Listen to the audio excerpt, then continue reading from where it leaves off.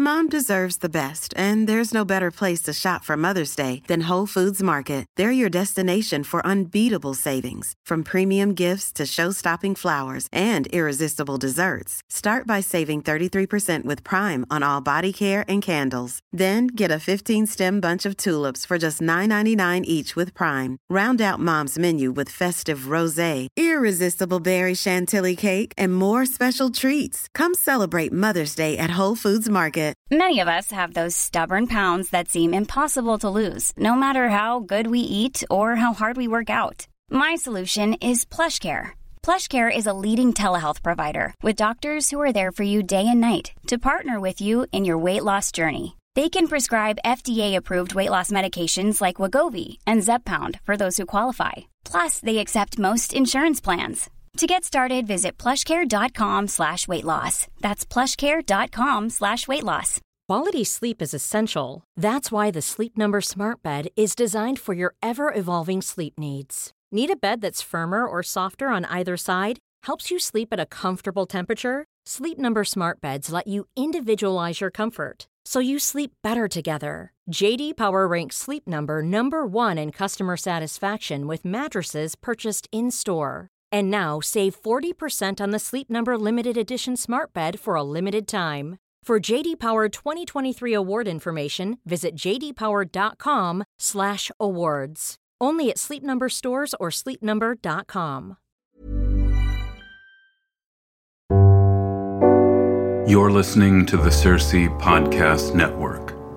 I'm Joshua Gibbs, and this is Proverbial, the podcast where we explore the wisdom of the ages as it comes to us in Proverbs, by which I mean wise sayings a man may live by if he's not so arrogant as to think himself special.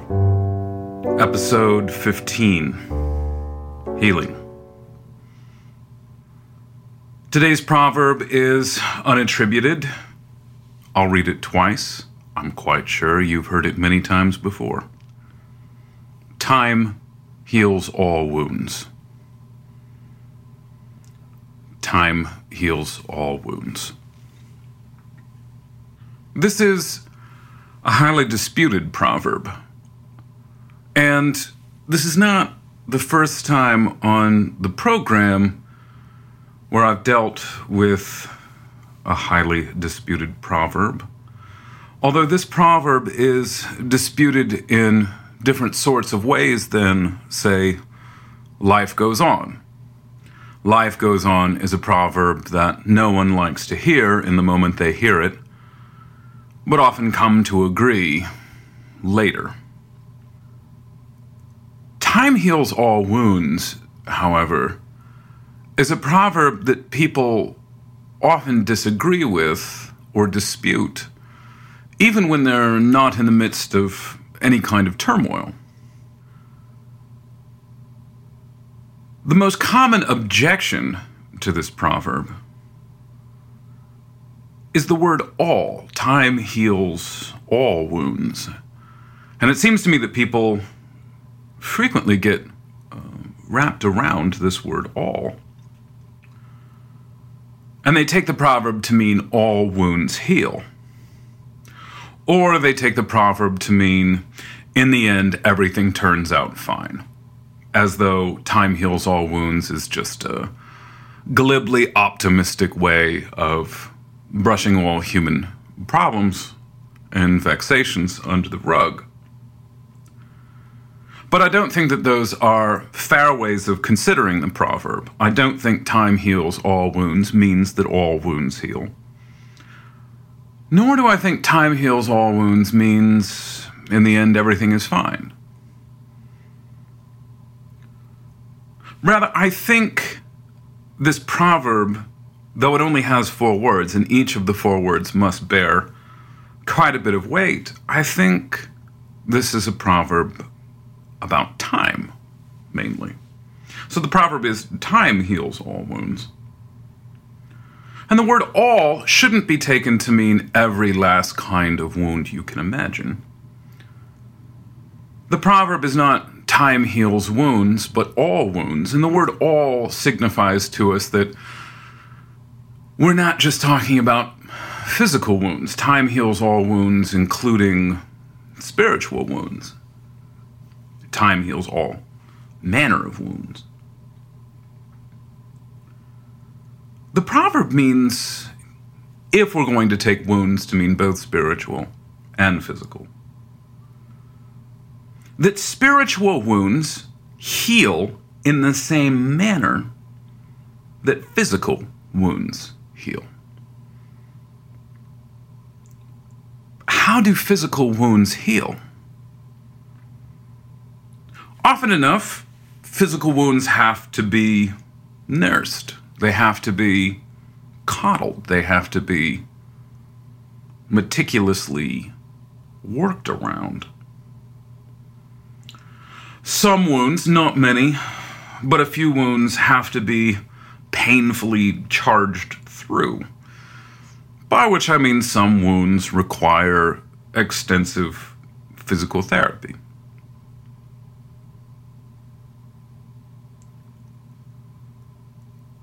But I'd like to suggest the proverb is more about time than it is about all. And of course, when some people hear time heals all wounds, they immediately intuit it means all spiritual wounds, or that spiritual wounds heal as physical wounds heal. And many people have lingering spiritual ailments from a long time ago that have not healed as the rest of them do. A painful divorce, a falling out with a son or daughter, mother or father. A betrayal that led to two people going in opposite directions and agreeing never to meet again. And thus the objection, well, no, some wounds heal, but not all. How does time heal physical wounds, though?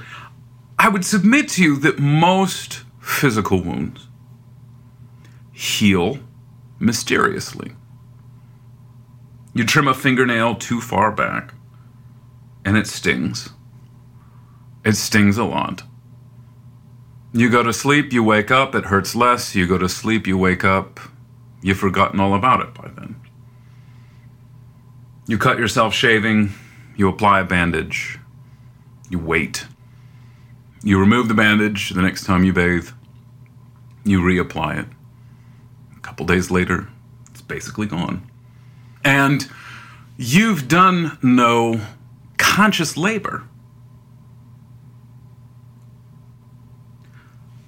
Spiritual wounds often heal the same way, which is to say that spiritual wounds have a tendency of healing invisibly and mysteriously. A friend says something cruel. You're hurt. You're angry. You leave. You meet again. You're not angry anymore. And who can say what it was that took place in the meantime? You simply went to work. You went about your business. And then when you came back, there was no more pain. There was no more wound. It's almost as though, in the same way God knits our bodies together mysteriously in our mother's wombs, He reknits our bodies together, or our souls together, when they tear. This often happens in the same way that Adam was repaired. God is the great physician, and He goes to work on us while we're asleep, like He went to work on Adam when Adam was asleep. How often have you found that sleep mysteriously heals you? Spiritually, too. There are some sins which, if I commit them before noon, though I repent at noon, I still have to have one good night of sleep before I can put that sin behind me. Joy comes in the morning. Joy is a kind of resurrection. It doesn't always happen this way, but it's as though we lie down in our beds, enter into a state like death, and when we are raised, the pain is gone. A kind of prophecy of the final resurrection in which all pain is finally gone. Now, the kind of healing which time provides is not an ultimate healing. It's a temporary healing. While we're on this earth, Christ does not heal us in such a way that we cannot be wounded again.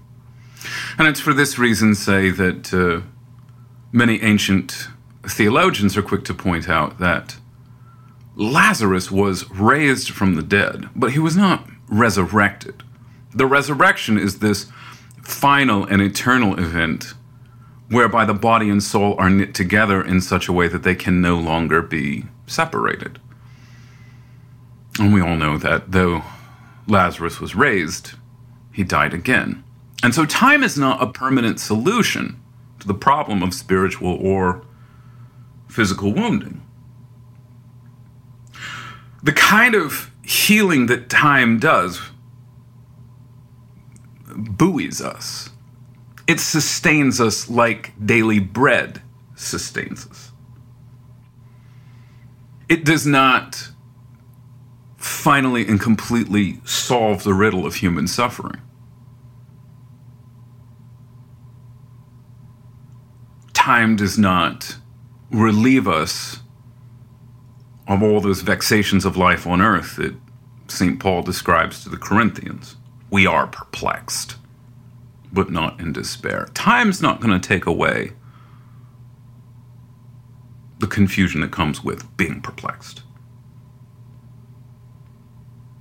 The healing power of time buoys us. It allows us to carry on. It allows us to put things behind us that we might get on with the work of the day. We all know that there's a special kind of vexation that keeps us awake at night. And until, I don't know what adult has not experienced the kind of vexation that keeps you up at night. But if there is a kind of vexation that keeps you up at night, you know that it's special. It's odd. It's weird. That vexation would plague you at night. Because night is the time in which vexations typically subside. And that a vexation would come out to play upon us at night suggests it has an unusual power over us.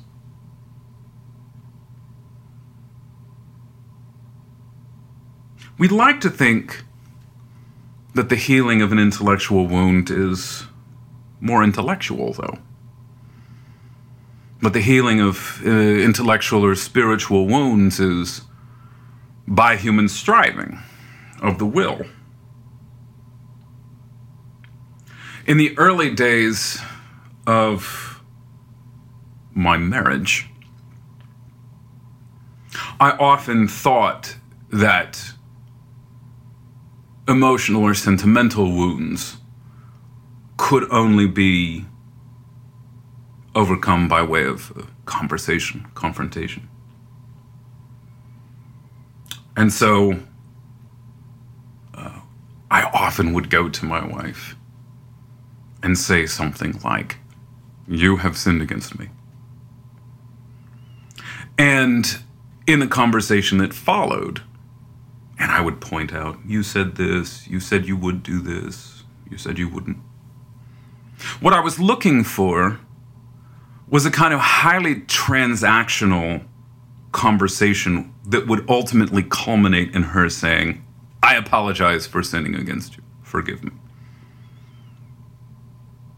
This is that overly transactional, overly commercial, formal bureaucratic approach to forgiveness that I think I learned from some Jay Adams book that I studied long time ago. Now, when I would go to my wife and say this, "You sinned against me," it wasn't really that I wanted reconciliation. It was that I was angry and wanted an apology, which is very different than wanting reconciliation. I was angry and I wanted some act of contrition, some act of embarrassment from my wife. And then I could throw my anger into the black pit of her contrition.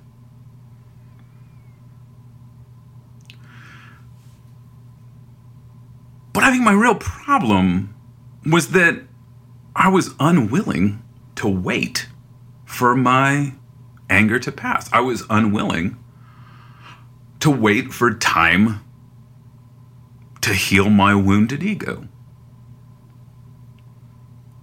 Now, if a certain sin still needs an apology even after you're not angry about it, then maybe the health of the relationship requires some kind of embarrassing confrontation. You sinned against me, you did this. But often enough, confrontations of that kind in any kind of friendship, romantic relationship, are far more about the satisfaction our hurt feelings demand than they are really about reconciliation.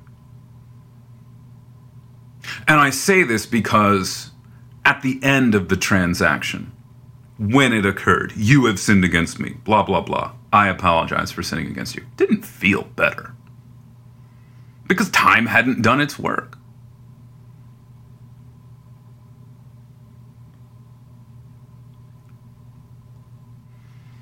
The proverb, "Time heals all wounds," is misunderstood if it's taken to be some kind of pure expression of optimism. There is a dark edge to this proverb that seems so sinister. There's something about the proverb that even for the person who agrees with it, there's something about the proverb that doesn't sit entirely right with you. Time heals all wounds, but should it? Because time heals wounds, spiritual wounds as well, we don't entirely have control over the pace at which wounds heal. Time can heal wounds far faster than we would like.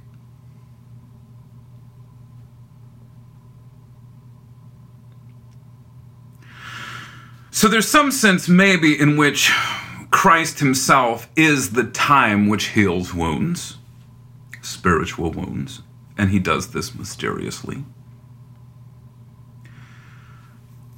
But when we say time heals all wounds, I think that time can also mean human forgetfulness heals all wounds.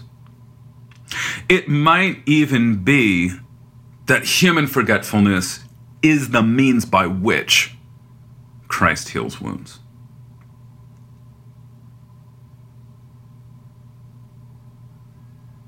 It can be dazzling how quickly wounds heal, or heartbreaking. Having been a teacher 15 years, I have on several occasions lived through the announcement that a student has died. And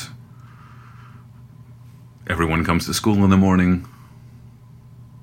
They're gathered together for a special meeting. A teacher, a counselor goes from one classroom to the next and makes the announcement that someone has died. Maybe a student, maybe a former student.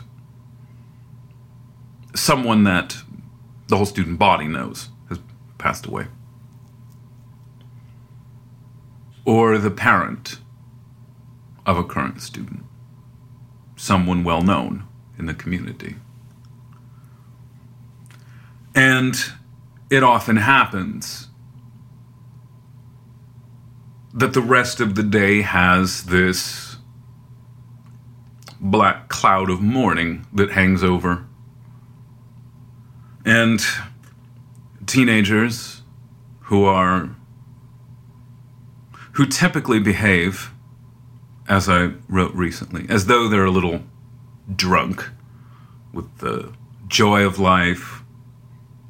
There's always much laughter, much chatting, joking. Teenagers talk far more loudly than they need to. Yet on those days when there is an announcement that someone we all know has died, there is sobriety all day long. And no one laughs, no one talks loud, no one says funny, dumb things to get a rise out of classmates. And the whole enterprise of school seems absurd immediately following the announcement that someone has died. The next day, though, 24 hours later, it's all back to normal. Like it never happened. The jokes return. The jocular attitudes return. It's daffy business as usual 24 hours later.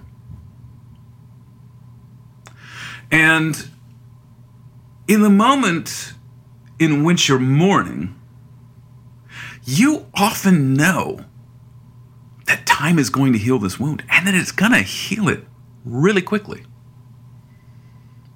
It is amazing how quickly people forget tragedy. We can be wounded in good ways as well. It's January, Christmas is lately past. In W.H. Auden's A Christmas Oratorio, he remarks on just how quickly, come January, people forget about the wounding vision of Christ's love for mankind. We go to church on Christmas Eve, we light our candles, we contemplate God's condescension, his infinite condescension and humility. And we think, I should be good like Christ is good. And we weep for our sins, and we weep for all the ways that we fall short of Christ's own goodness. And then January comes, and January is long and bleak and gray, and we have to go back to work, and there's no more roast beef to eat. And as Auden points out in A Christmas Oratorio, as soon as January rolls around, Lent can't be that far off. And this vision of the spectacular birth of Christ and all the sublime joy that comes from it is transferred over to a contemplation of his death and the certainty of our own deaths and our own certain failure to live up to the glory of God.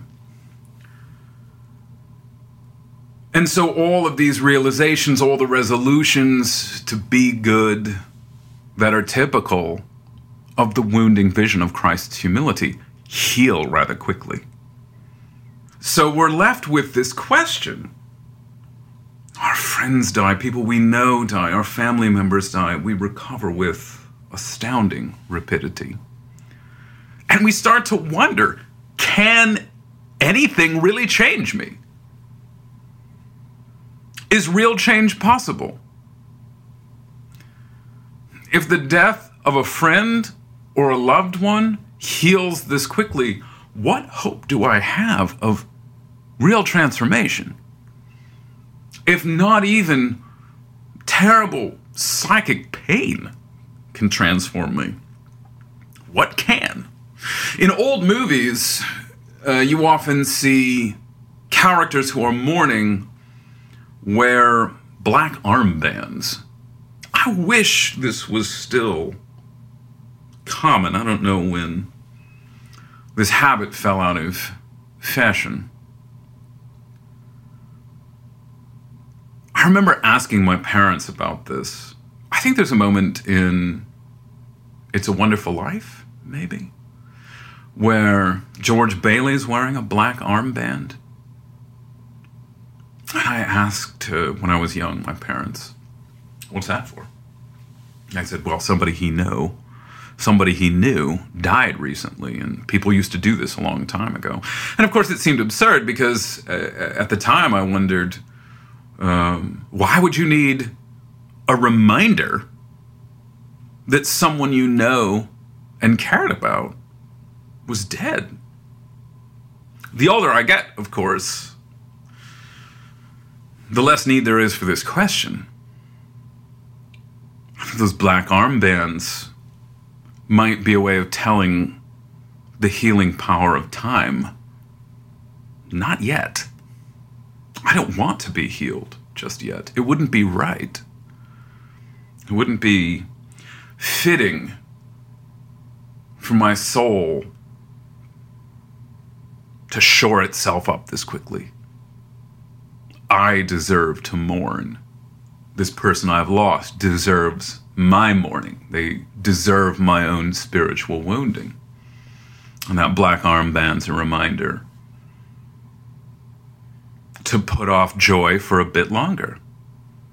Refrain from happiness a little while. I think Hamlet says something like that to Horatio. Refrain from felicity a little while. And you might need a reminder for that. Time heals all wounds, but not the way that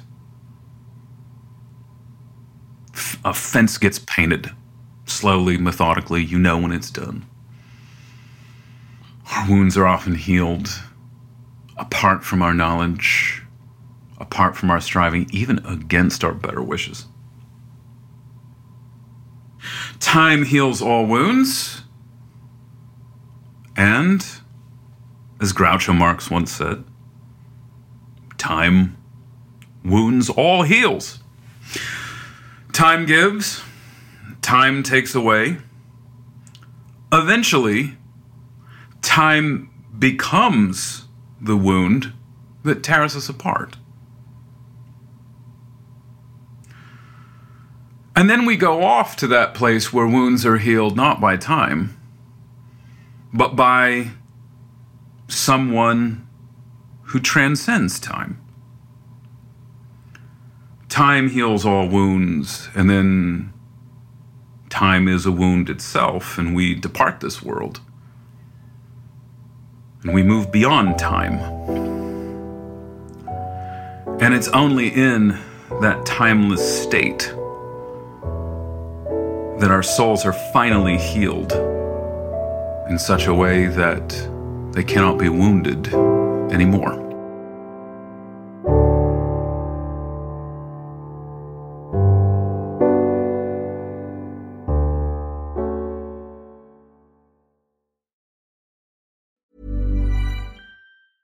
A lot can happen in the next 3 years. Like a chatbot may be your new best friend. But what won't change? Needing health insurance. United Healthcare Tri-Term Medical Plans are available for these changing times. Underwritten by Golden Rule Insurance Company, they offer budget-friendly, flexible coverage for people who are in between jobs or missed open enrollment. The plans last nearly 3 years in some states, with access to a nationwide network of doctors and hospitals. So for whatever tomorrow brings, United Healthcare Tri-Term Medical Plans may be for you. Learn more at uh1.com. Mom deserves the best, and there's no better place to shop for Mother's Day than Whole Foods Market. They're your destination for unbeatable savings, from premium gifts to show-stopping flowers and irresistible desserts. Start by saving 33% with Prime on all body care and candles. Then get a 15-stem bunch of tulips for just $9.99 each with Prime. Round out Mom's menu with festive rosé, irresistible berry chantilly cake, and more special treats. Come celebrate Mother's Day at Whole Foods Market. Imagine the softest sheets you've ever felt. Now imagine them getting even softer over time. That's what you'll feel with Boll & Branch's organic cotton sheets. In a recent customer survey, 96% replied that Boll & Branch sheets get softer with every wash. Start getting your best night's sleep in these sheets that get softer and softer for years to come. Try their sheets with a 30-night guarantee. Plus, get 15% off your first order at bollandbranch.com. Code BUTTERY. Exclusions apply. See site for details.